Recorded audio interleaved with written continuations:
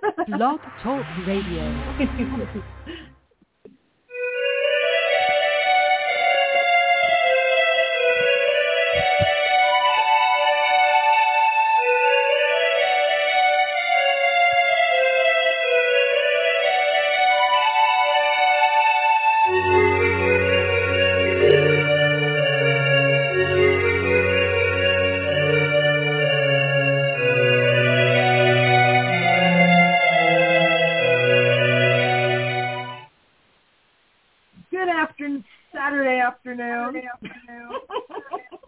My name is Raina Starr. I am your host. Welcome to Desperate House Witches. Desperate House Witches is not a PG, EG, or even an R-rated show. I barely talk today. I don't know what's wrong. I screwed up the time of the show. I can't speak. Maybe that's a good sign. Desperate House Witches is brought to you by the amazing, incredible, utterly wicked Dorothy Morrison. Please check out www.wickedwitchstudios.com for all of your witching needs. Get the 2022 blessing balls while you can. They are available into January. They make a wonderful gift, and like your Auntie Raina always says, buy your balls in pairs. Anyway, not sure if I got the intro part out where it says I curse a lot, but y'all know that because you tuned in. And I think some of you people are tuning in because I curse a lot. So fair play to you. Anyway, my guest for the hour is the wonderful author of Magical Mediumship. I really can't talk. The amazing Danielle Dionne. Hi, my dear. How are you? I'm doing all right. It's so nice to be here. Thanks for having me, Raina. Oh, my gosh. It's been a minute. There's been a lot going on in your life. And we've been, folks you have been a bit concerned. Give everybody the catch-up on what's been going on with you since our last visit, which is, I think, about a year ago at this point. Yeah, I think it must have been right before Magical Mediumship was coming out. So, yeah, it's been quite an eventful year. Not as I anticipated, but I think, nonetheless, part of my path. So Magical Mediumship is, about partnering with the ancestors for healing and spiritual development. And after it came out, the beginning of the year, I started to not feel super great. And basically I was diagnosed with this fun and exciting rare blood disorder. And so most of the year has really been spent kind of refocusing on, healing myself and, refocusing on home and kind of realigning my path in a lot of ways. So as awesome as it's been to have the book out, and I've had such a really great response, and I'm really so grateful for that.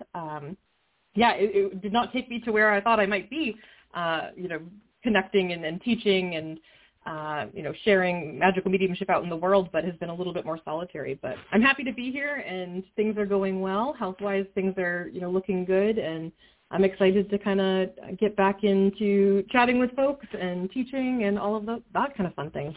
Which is amazing. So let me ask you, was it a situation where you think this may have happened because you were on the wrong path, or you merely needed to refocus on home? Because I find that sometimes these things happen and coincide with other things you're supposed to be paying attention to in your life.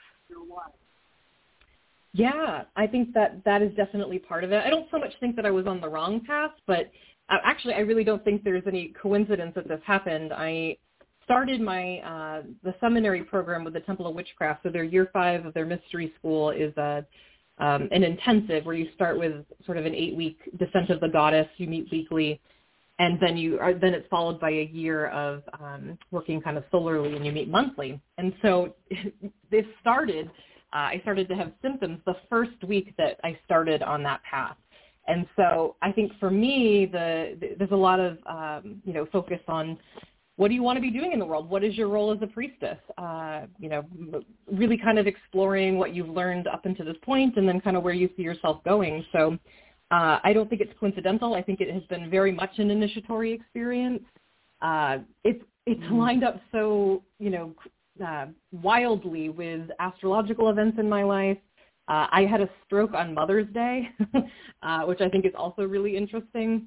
And that's where I found out that I had this blood disorder. So it has, I think it has a lot of ties to the work that I do in the world. I don't think it's, because I was doing anything wrong per se, but I think it does, it's given me a chance to confront mortality in a different way and to really quite literally focus on healing the blood.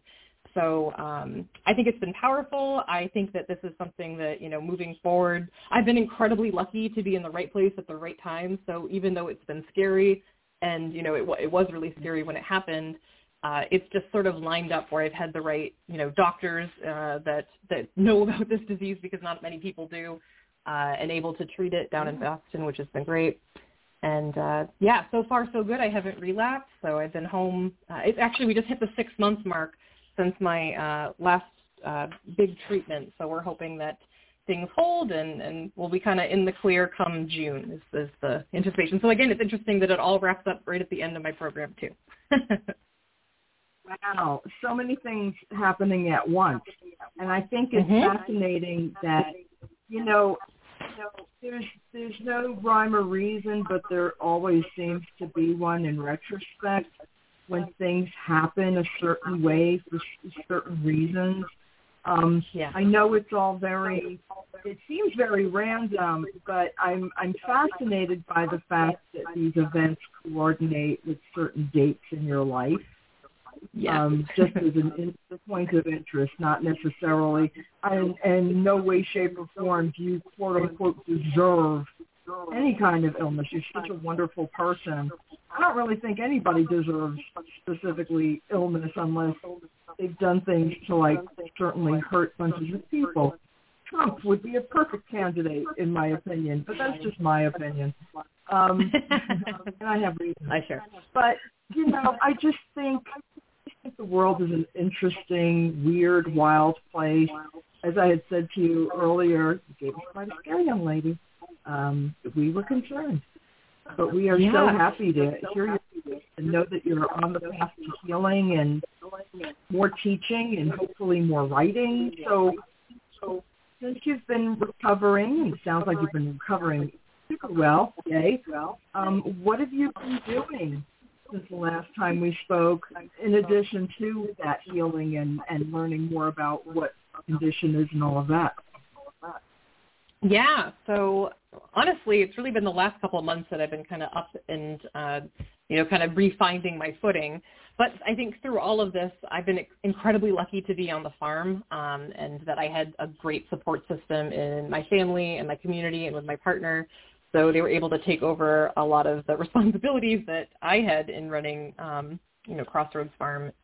So doing lots of, cow chores and farm chores. So it was sort of enjoying that sort of being a little bit disgruntled in the process of not being able to be 100% back once I was home.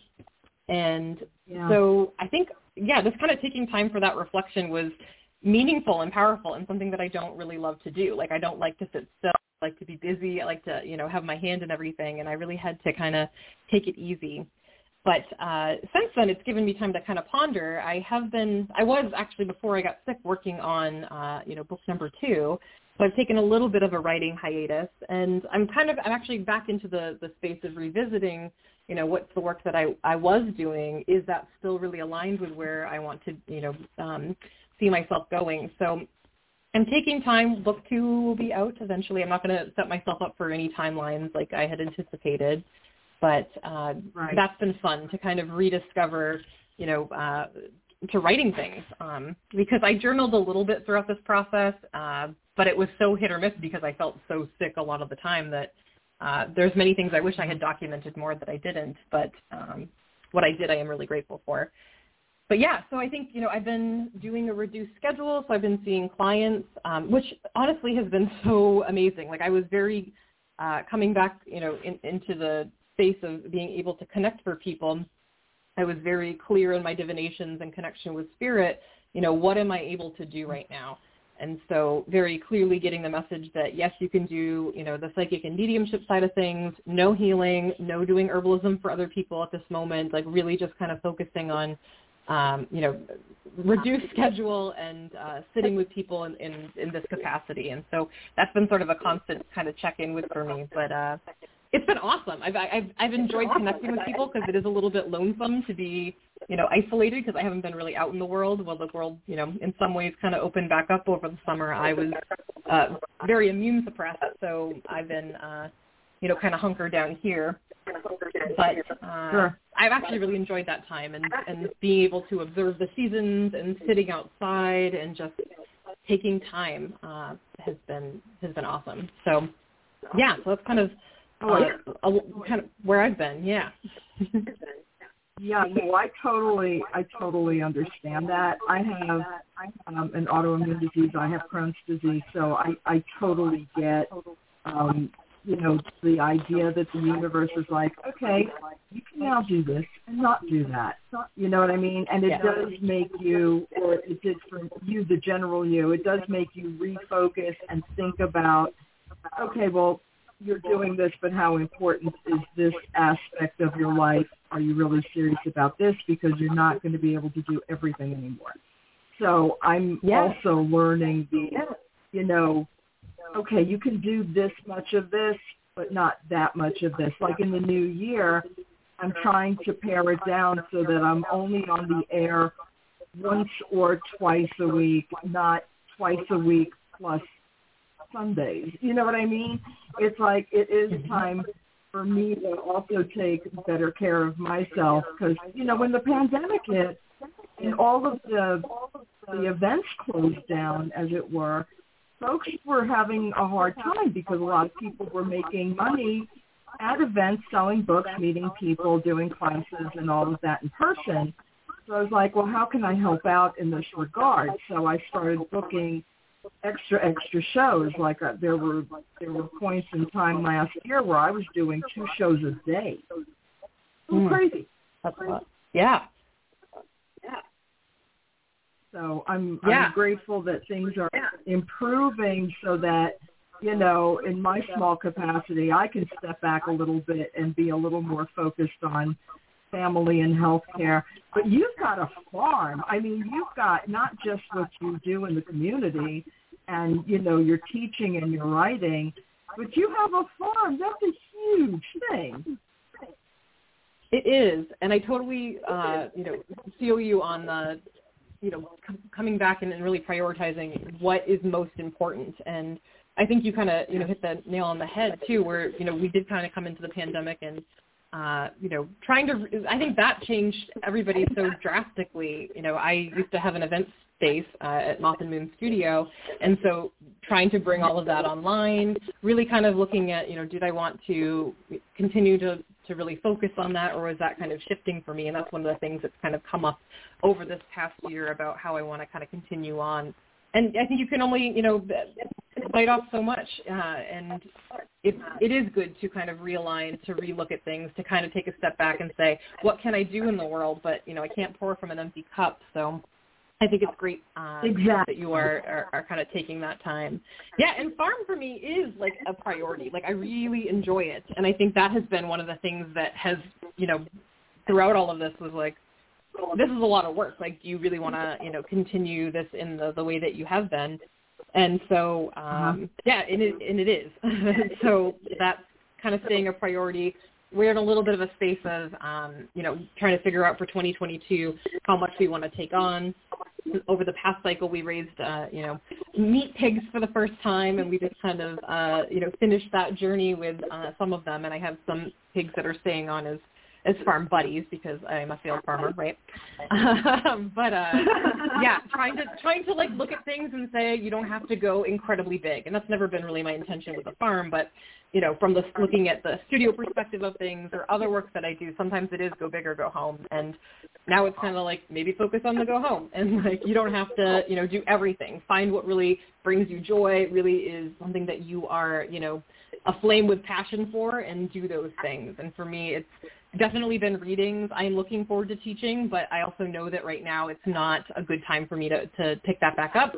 My intention is to do that this spring, so hopefully March that will be kind of, a priority again, doing more regular development groups and mentoring. because I've kind of taken the year off from that just because of everything that happened. But sure. yeah, the farm has just been super, super comforting and connecting for me. And I think, without my animals too, in a lot of ways, it might be a really lonely time, but I don't feel that way because I have, a barn full of creatures to, connect with and commune with and go out and, make sure I'm taken care of. So that's been rewarding. That's great. So, interesting about your illness. Can you tell me, just for folks who may not be familiar, which would be me, because things come on in different ways, did you have any indication prior to being hospitalized? Were there signs that maybe you had missed, that you went back and thought maybe I should have paid attention to that particular symptom? Yeah, I knew that I've had autoimmune issues in the past. I had been really kind of good to go pretty much for about 10 years, minus, feeling like I was a barometer, if it was going to rain, I was like, oh, it's going to rain. So having my weather prediction internalized. But I started to kind of get arthritic symptoms, and so kind of the same things that I had experienced before. I had started going back to a rheumatologist and going to my doctor, and again, we knew something was up, but again, we didn't really have a particular name for it. So we were just kind of watching it from a rheumatology perspective, and the disease that I have, the blood disorder that I have is called TTP. And it is something, it's an acute form of it. There's a congenital form, but what I have is acute. So they don't know what brings it on. It's something that happens. It can be very related to, autoimmune disorders. So it's not uncommon for somebody who has TTP to have underlying autoimmune issues. It is an autoimmune blood disorder. So it's your, blood cells being, your platelets are basically not functioning in the way that they are, and they're attacking themselves and breaking them down. So there wasn't really any sign for that. TTP kind of happens, and it happens and hits quick. So I basically started to turn yellow on a Friday, which is interesting because I had some Jupiter transits happening on that day in a big way. It was fascinating. And then 2 days later, I was kind of like, I felt okay enough because I had just been, kind of feeling generally crappy for months. So I was like, well, that's interesting. I'll see my primary care on Monday. And then I was cooking dinner on Sunday, and I just started to feel really weird. And then in a prior life, I worked at a hospital, and I was a stroke coordinator for the hospital. So I'm very familiar with, stroke signs and fast or feast or be fast. There's all kinds of different ways to look, and tell if you are having a stroke. And so I'm like, oh, my gosh, I'm having a stroke. Awesome. So that's really kind of what spearheaded me into recognizing that it was TTP. And so symptomatically, it came on very quickly. I had some bruising, and, it's basically got little blood clots. It's little blood clots and little blood bleeds is kind of the symptomatic piece of TTP. So once I kind of went to the hospital, I realized, I thought these were puppy bites, but they aren't. They are petechia, so something is going on. And I was very lucky, too, that I went to the hospital that I worked at for 7 years, that I used to be the director of quality at, and infection prevention and education. So it was really a kind of weird, surreal experience. I was with nurses that I had, traveled with and, were friends with, and it was kind of, haha, we're joking, and then holy crap, something is really wrong. To the point that if I had waited another 12 hours, I would have been dead. So grateful for that, quick response, and the fact that this little, community hospital in my, near my hometown recognized that it was this really rare disorder and, shipped me off right away and saved my life. So, I think I didn't necessarily miss anything, but I'm not sure what caused it. But I think at the same time, sometimes when we embark on a magical path, magical things happen, and whether that is catalyzed by the work that I was doing, whether this was sort of necessary for me on my path, I kind of look at it that way. One of the things that really struck me coming home from the hospital and thinking about it, there's not many people who have TTP. I think it's like 1 in 3 million or 3 in a million. It's 1 in 3 are significant numbers. I actually try not to dwell too much on the diagnosis as part of kind of like healing from it. But people in the community say TTP represents trust the process. And I'm like, that was like shookest when I heard that, because it really does feel like I am trusting the work that I am doing in the world, and trusting the initiatory path that I'm on. So I do feel like it really lines up and correlates in that way. Yeah, and that was actually what I was badly asking earlier. You just completely answered what I was trying to word very badly, so I apologize. But yes, that does align, and it does make sense. And I just want to remind folks who are listening, please don't ignore any unusual symptoms. If you are feeling poorly in some odd or extensive way or more often than normal, it may not just be stress. You might actually have something wrong. Please get it checked out, because I think we have this tendency to ignore symptoms. Yes. Yes, and that we are very divorced, from mind and body. I think societally we're sort of, taught to, go to work anyway and do as much, as you can, even if you're, finding physical limitation, just push through it. And that's not, we really want to be in alignment and connection, with our body and trusting that we feel something. So I think it's really hard too when people have autoimmune disorders. That had been my experience before, feeling like this is happening to me, this is real, and then not necessarily having a diagnosis or really being able to find anything that points to anything, but knowing that something is off.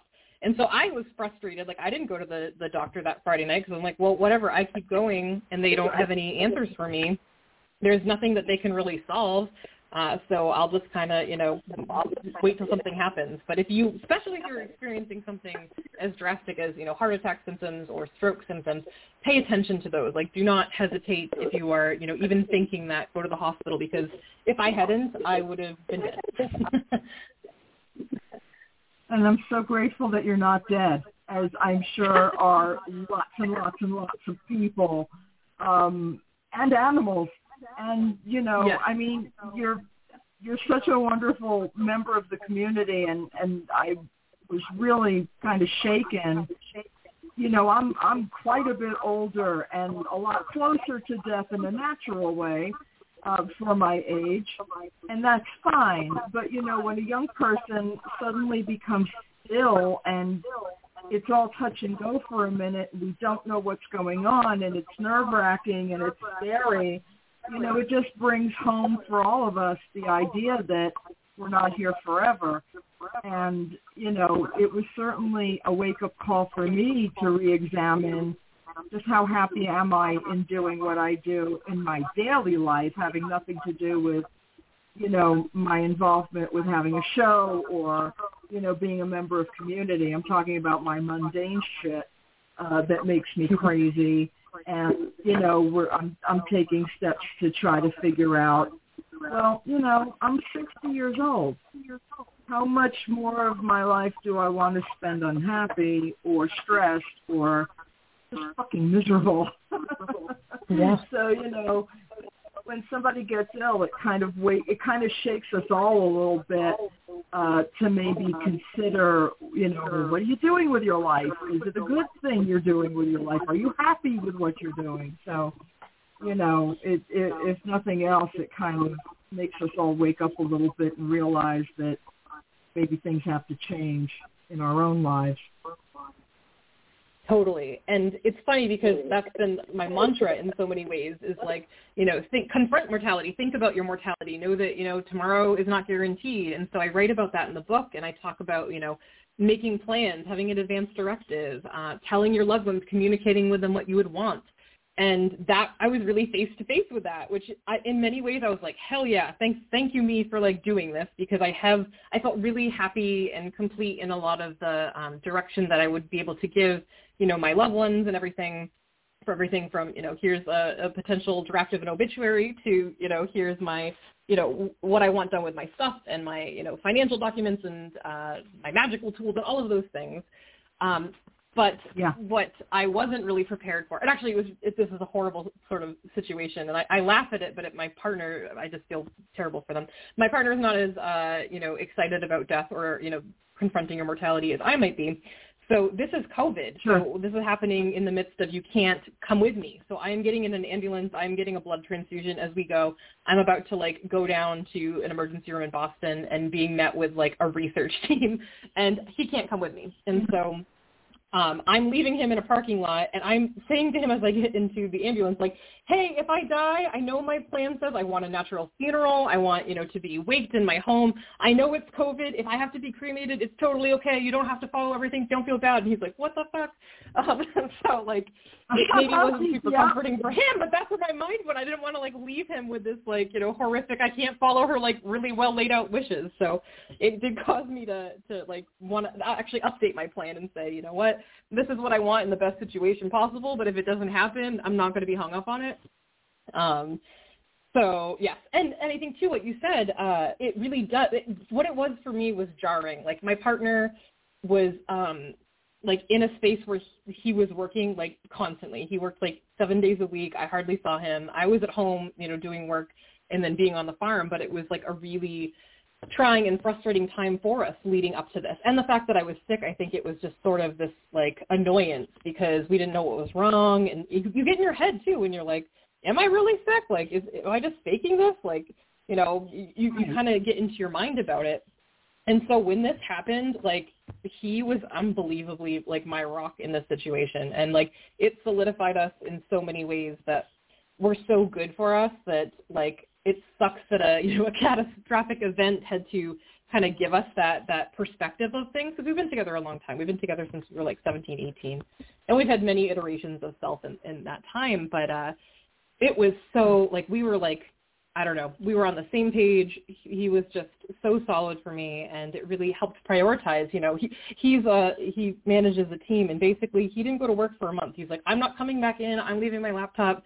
Forget this, which is incredible that he can even do that. So we're very lucky and fortunate because I know that is not everybody's case.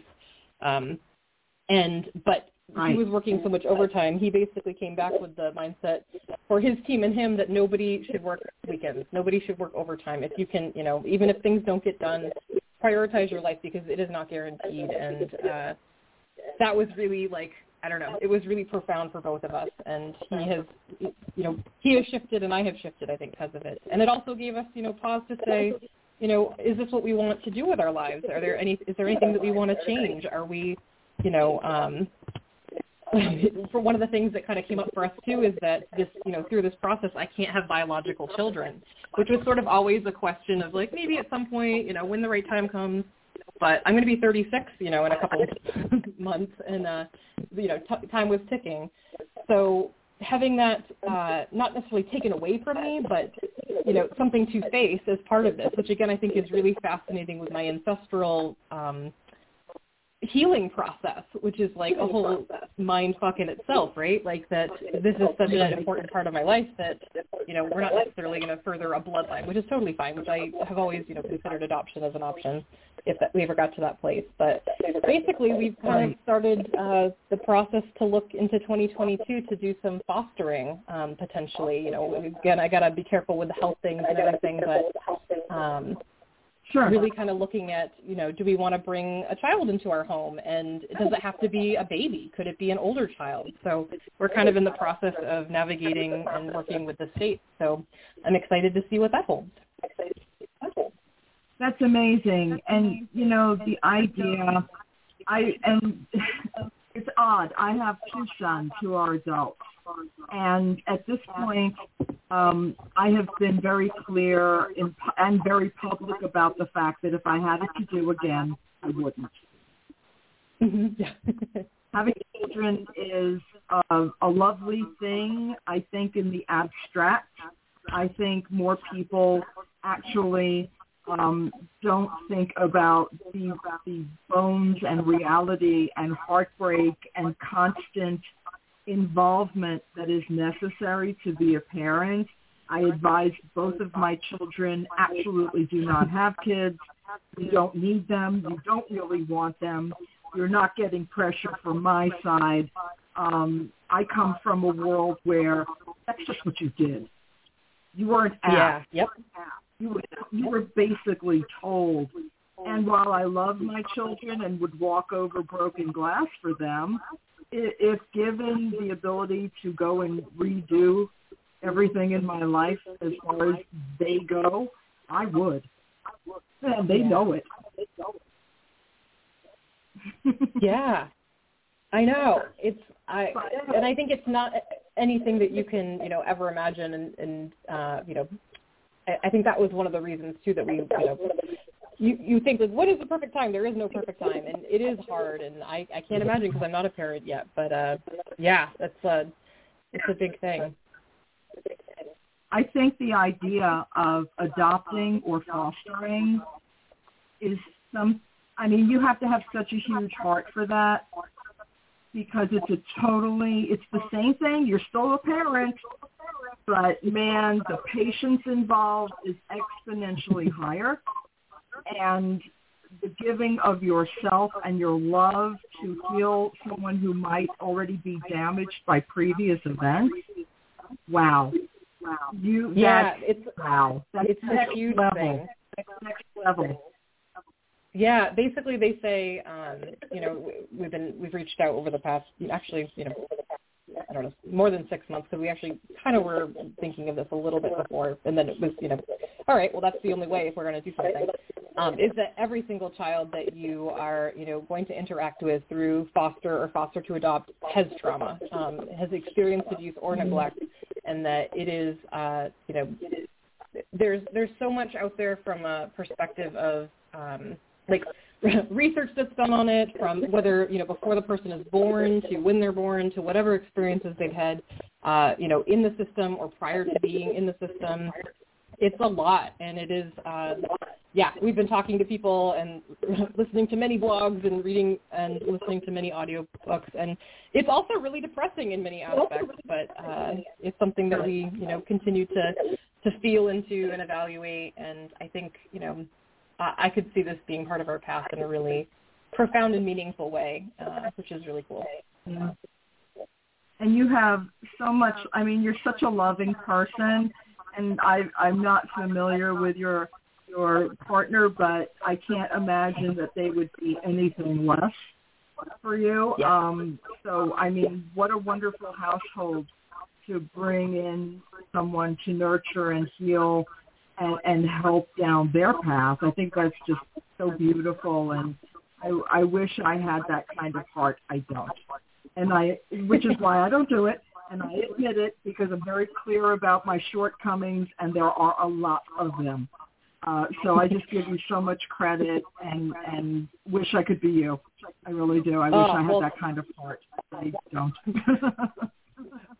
Well, we will see. It is, I'm sure, going to be absolutely trying, and, they say prepare your heart because there's, heartbreak in that, and it's a big to-do, but, I don't know. I think this is something I'm really passionate and excited about, and I know my partner, has wanted to be, a parent forever, and I've been, I think so, but again, when is the right time? And I will say, too, it's interesting as we are kind of navigating this process about how, I would say invasive, going through it is. They ask you questions about everything. I've been very upfront, hi, I'm an author, I'm a medium, I do this work, spiritually. It's a very interesting, the demographic is a lot of Christian parents, a lot of people who are, very religious in some aspects. So I was actually a little nervous about, how am I going to be received? How is this going to go? It's also lovely that I have been, there seems to be a really great gay and lesbian and just, queer people representation too in the program that we're sort of looking at. So that's been helpful because I was like, I don't know how we're going to be received, but you can't, again, if there was ever an issue, we have religious freedom. And so, that's been something that's been interesting to confront internally as we go through the process, just to be really, confident and true to yourself. So as we go through, home studies and things, I think we'll be tested even more on that front. So TBD. Wow. I didn't even consider that aspect of it until you mentioned it, because it tends to be a lot of the Catholic and Christian services that deal in this type of fostering situation. So I'm so glad that they have not dissuaded you. because it must be really difficult for folks like us to even be considered, parent material. Yeah, so I think that's been something that I'm like, I've been sitting with and, bracing for. My partner is incredibly supportive. He is not a witch and is not, is agnostic at best. But it's like, why are you feeling so self-conscious? Like when I had been kind of wrestling with it at times, like we have a super loving home. We're well set up for this. There's no reason that you can't have your ancestor out prominently displayed. And like you can't have, you can't, be who you are. So that's been really like great to feel, support around. Yeah. Absolutely. And I love that because I am also with someone who is not like us. He is a philosophical Buddhist, not a religious one. Therefore, like all the religion in the house is mine. And it's an interesting mix. It seems that a lot of us are with folks who do not share our path. Yeah, I see that a lot. And I'm really fortunate, too, that, like, I, have a really strong community around, my witchcraft and religious belief, with the Temple of Witchcraft being, in my backyard and just being very connected with that group, as well as, the other groups that I'm connected with online and in the work in the world that I do. But, my family is very, aware of what I do and supportive, and that's been good. But, yeah, it is interesting to see the sort of, witchy muggle, for lack of a better word, connections that are out there. Yeah, I don't know, actually. I mean, that's not completely true, but the most of the witch relationships that I see are mixed, I would say. Yeah, I see the same. I do see the same.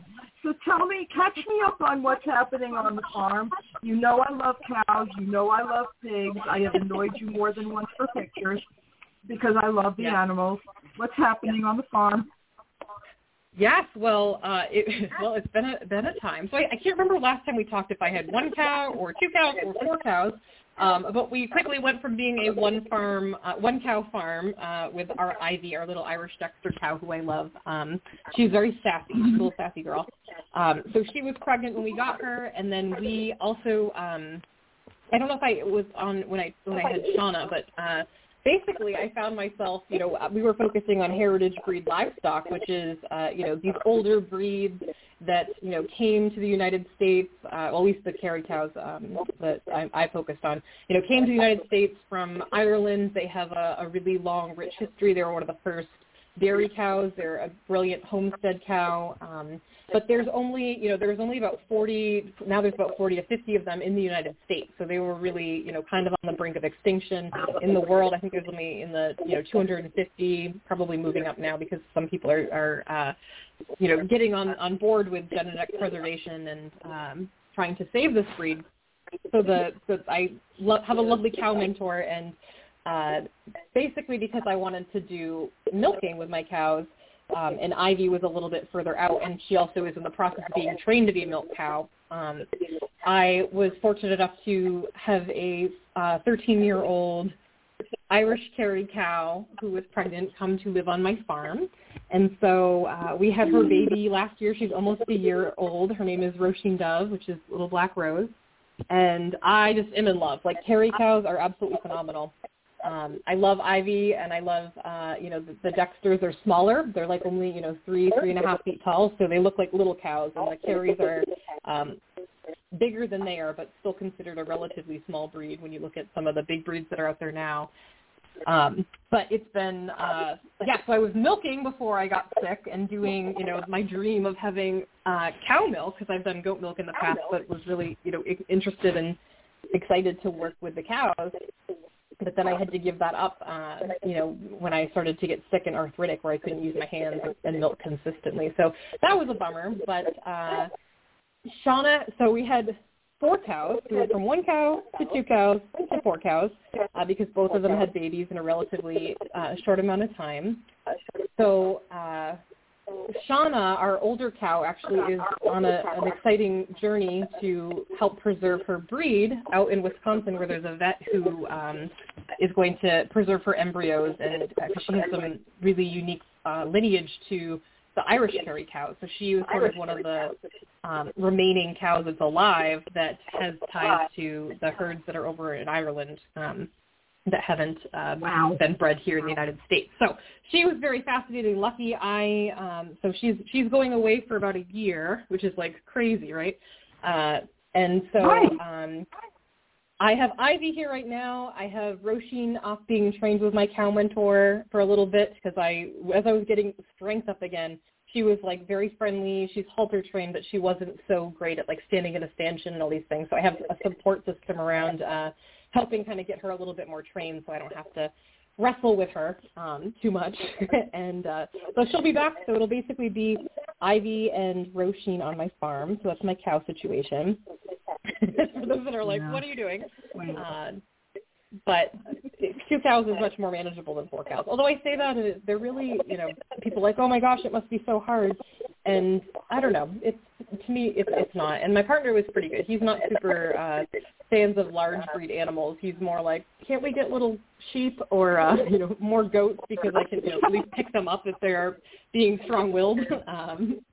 But I'm so grateful because when I was in the hospital, I was like really intent on getting out because Shauna was supposed to leave initially in June, and I wanted to be home for that date. So I had the whole care team at Brigham and Women's, like the top hematologists in the world, trying to get me out of there as quick as they could, so I could go home to my cow and say goodbye. I was known as like the cowgirl, so that was special. Because I'm sure I could be known for many things, but I chose the cow side there.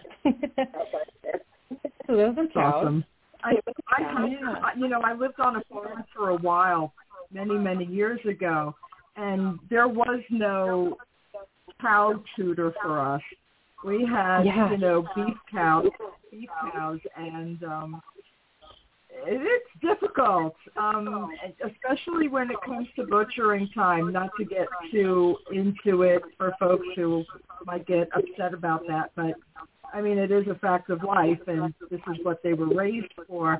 And just one night, we had to do some butchering at 1 o'clock in the morning, and I had a flashlight in between my teeth and a knife in the other hand. So it was interesting. I had not ever done anything like that before, so it was a real learning experience. And I will just say that when you grow something and it's time to use it for its purpose, it is it's a magic thing. It is a grounding. It is the essence of earth-based, and it is not something I would trade for anything in any of the things I've done on the farm. It was a real witch moment. I don't really know how to explain it, but you live on a farm, in a real permanent sense. So I'm sure you know what I'm sure you understand what I'm trying to explain. It is the essence of who we are. It's the essence of taking care of the earth and seeing how the Great Mother takes care of us. That's all I was trying to express. But tell me about my piggies. Yeah, so I totally resonate with what you're saying, and that's actually a really great way to articulate it. And I think, for me on the farm, we've had a lot of births, and we have a lot of deaths too, because that's part of, the other side of the coin. And on farms, not every baby survives. And I got actually very attached to our pig litter that we had. So I had just been home recently from the hospital. I was still pretty sick, and honestly, I credit those piglets that we had with really getting me back on track, because it gave me purpose in a way that I was needed. And so it was actually a really healing experience, although it was kind of a shitty experience too. I had a lovely sow, Primrose, who I love, and we still have. I ended up, farmer failing because we were going to eat her, but I have said no.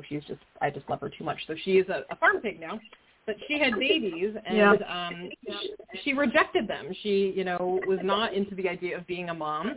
And so she, and that can happen. She had a very large litter, and she just, was not into the babies and, actually killed one of them. So we ended up taking the babies in and working with my vet, and everything was going swell for about a week. And then at the suggestion of some piglets, we used a specific formula that you could get at the, like a feed store. And what I've now come to learn, having been, recently initiated into the underage piglet scene, which exists, is that a lot of those store-bought, like colostrum and milk replacements have bacteria in them. And so they got E. coli, which was really unfortunate. And we basically ended up having 2 that survived. And so we had Big Betty and Teeny Weeny. Big Betty was the largest of the litter, and Teeny Weeny was the smallest. And I got very attached to Teeny Weeny. And so, they were living in my laundry room, and I had to feed them every 2 to 3 hours. And so around the clock, I'm kind of caring for them in the midst of being kind of sick as well. So, it was draining on my energy, but also gave me purpose, because I have these piglets, they rely on me. And Teeny Weeny just became the love of my little heart, and she was exceptional. Big Betty was kind of a train wreck from the beginning. She did not like being picked up. She was very, very dominant pig lady. So she would scream, and I'm like, you're my child. Why don't, my little piglet, why don't you love me? And she just would kind of, march into the beat of her own drum. Teeny Weeny was the sweetest thing in the entire world. And then, long story short, as is often the case with Runt, sometimes she had a neurological disorder that, I poured myself into trying to do, taking care of. Ironically, a lot of the same treatments that I had, she was on tons of steroids. She was on, all kinds of things. My vet, bless them, because they are so good with me, and they're willing to work with me, but they're also know that this may not end the way you want it to. And in the end, we thought it was a brain thing where she would get over it, but it ended up being something that was congenital and staying. So we had to put her down, which was heartbreaking for me. So it was another lesson in mortality this year. But we had Big Betty. So Big Betty now has a friend, Large Marge. Big Betty harasses my goats. So, the idea was that we would get her a friend, and that, the friend is super nice, and Big Betty is kind of a tyrant and bosses everyone around and bites everybody. So Big Betty is actually going to go live on a farm to be a companion to a horse, and I'm hoping that works out well for her. So therefore I had to get Large Marge a buddy, so we ended up getting her a sister who we have been calling Nola, because she has a little, a fleur-de-lis on her head. So that's my, pig story regarding, pet pigs on the farm. Which, we also had the experience, too, of, like you were saying, we've butchered chickens before, but my partner was a vegetarian for 30 years. I used to be a vegetarian. We feel very passionate about, raising good livestock that have good lives, that eat good food, that have the best life possible. And we kind of took the step into pigland with the intention that we would have some meat pigs. And so that time came this October, right at Samhain. So it actually felt very, aligned with the wheel of the year.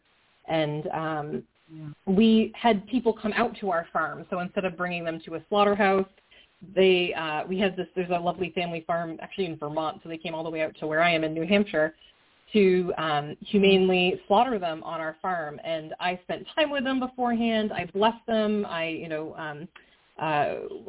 We made it a really beautiful, sacred experience. I felt like it was a really full circle moment, I think, for our farm and sort of the path that we've been on. And it just felt really, I don't know, I was so grateful. We thanked the pigs for their sacrifice. 2 of the pigs were, not the friendliest pigs, so we didn't have the super hard time. But one was just a sweet little guy. And so, he had lots of scratches. They were eating lots of good food.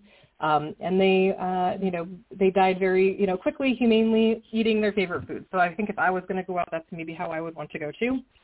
And now we have a lot of beautiful meat that we are just it tastes amazing, and you can feel the love that was sort of poured into this. And I just feel so grateful, every time I eat, which, I try to be grateful for, the things that I have and bless my food, but sometimes we kind of move off that practice a little bit, or we forget a little, or we're not so connected to where our food comes from. So this has been like super rewarding. I would do it again.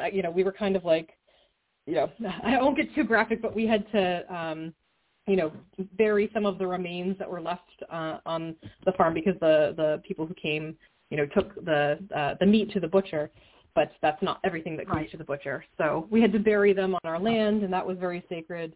I told my partner, who didn't want to be really part of the process, that I could handle it, but it turns out I was not full strength and could not move the wheelbarrow, so they had to come help me. So I hope it wasn't too traumatizing for them, but I think it was good. It was another moment of face-to-face with mortality and food and, the cycles of life and death. So I was really grateful for it. Wow. I'm just so happy to hear your voice and know you're doing well and that things are going forward on the farm and you're getting back up to full strength. It's just so wonderful to hear. And, yeah, you understand what I was trying to express before about it being such a true pagan moment. I mean, it is like the essence of everything I believe in that moment, life and death, what the earth gives us, what the earth can take away from us. It's a very full circle thing. But in the time we have remaining, which isn't much, please tell me about what you're doing as far as readings, where people can catch up with you. Are you writing? Tell me everything else. Yeah, so you can find me at my website, DanielleDionne.com is a good place if you're interested in readings. I do have some, although it is a reduced schedule, so sometimes there's a little bit of a wait, but check it out because sometimes that ebbs and flows. You can follow me on Facebook at Danielle Dionne Medium, and then same on Instagram at Danielle Dionne Medium. And so I had like 2/3 of a manuscript all kind of set to go, but I'm kind of in this place of like re-tearing it apart and playing with it a little bit. So I am writing. I'm not sure when it's coming back, when it will come out, and what it exactly will look like, because I almost feel like it's kind of evolving at this point. And I've been really grateful that Llewellyn's been very flexible with me about topic and what I am writing, because I think it's also been really cool to be inspired to write. And really being in that flow.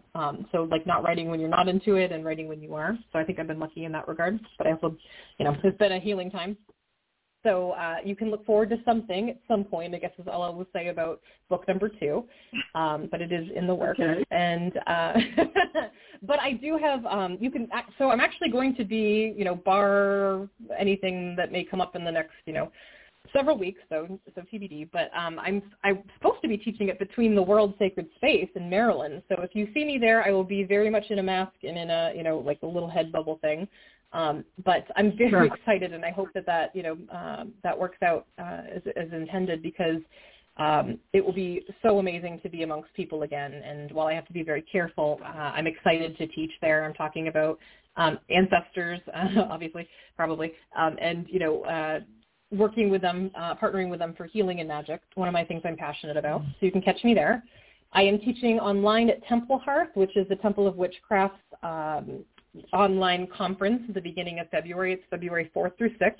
And it kind of highlights teachers in the temple community, but there are also guests, and it's open to everyone. So if you're interested in that, I'm giving a little lecture on how to give a mediumship reading. So if you're a psychic or you are a reader in any capacity, or even a energy worker, healer person, and you are kind of put on the spot or asked, hey, can you give me a mediumship reading?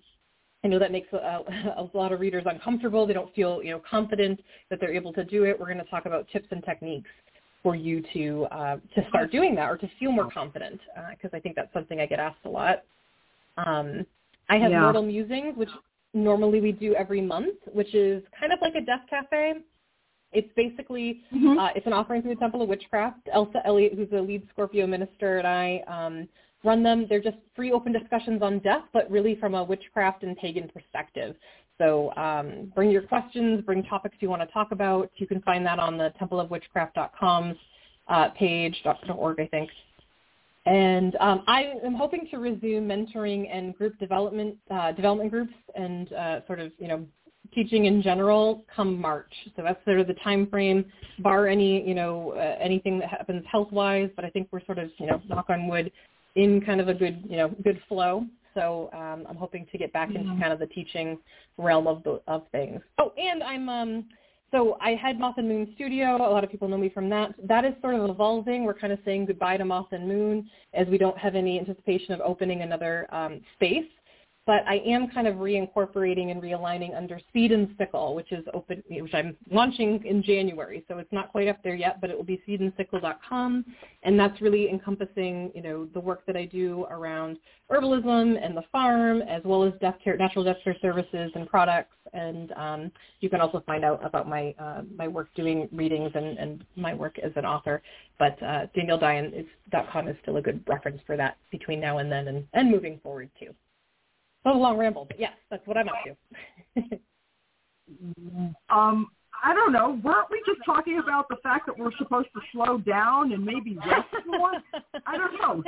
Somewhere along the line, I think we missed that part of the message, Danielle. Yeah. It's a lot. Well, it's been good for me. I know it sounds like a lot, but letting go of, feeling like I have to organize others with Moth and Moon has been really a hard thing for me to let go of, but something that I'm like, nope, this is the right decision for me. So really it's at my own pace. I'm only, obligated to me. And obviously, I want to make sure that I'm committing to the things that I'm part of, but I feel much more in control of things. It's really, it feels good to be really centered around the flow of how I do things and not be so locked into something. So, and I'm excited and passionate about all these things. That's been something that I've really focused hard on, that these are the things I want to do, and it gives me enough time to, do all the stuff that I want to do around, developing Home and Hearth and creating a really, lovely, wonderful home for, whatever comes next for us. That's awesome. I just want to impress upon folks who are attending or coming back into attending actual in-person events to please be respectful if somebody is masked, because you don't know if they are dealing with an illness or needing to be extra cautious. I think there's a segment of the population that thinks, oh, well, it's all over now. We should all, be out there without a mask or what have you. And I would just ask folks to please, in these public spaces, be respectful of space of other folks and of their limitations as far as necessarily hugging or touching or, any of that, because we're still in a pandemic, and and not everyone wears a sign on their chest that says, "Hi, I have an autoimmune disease. Please back the fuck up." So just a reminder to be respectful of other folks who may be dealing with more than what meets the eye. But anyway, off soapbox for now. Danielle, thank you so much for coming on and hanging out, and I'm just so glad you're getting back to full strength, because you're needed and you're definitely loved. And thank you again, and I will speak to you again very soon, I hope. Yes, thank you so much, and it's been a pleasure to come and talk to you, and I appreciate all your support over this, really hectic, wild ride I've been on. So thank you. Oh, absolutely. And I will definitely be looking for you in the new year and rebooking, and blessed Yule, and just keep getting stronger. Yes, thank you as well. I so appreciate that. And yes, blessed Yule, Merry Solstice, all the fun things. It's that time of year. All right. Well, I'm going to let you go for now. Have a wonderful rest of your weekend and week, and we will speak soon. All right. Thank you. Take care. Thanks, Rena. All righty. Bye-bye. Okay, everybody. It's going to be a very weird on again, off again until the new year. There's still a bunch of shows to go this coming week and next week. And on the 1st of January, we are doing an 11 a.m. morning blessing. So tune in for that. It's going to be fun. Have a wonderful week. Talk to y'all soon. Bye-bye.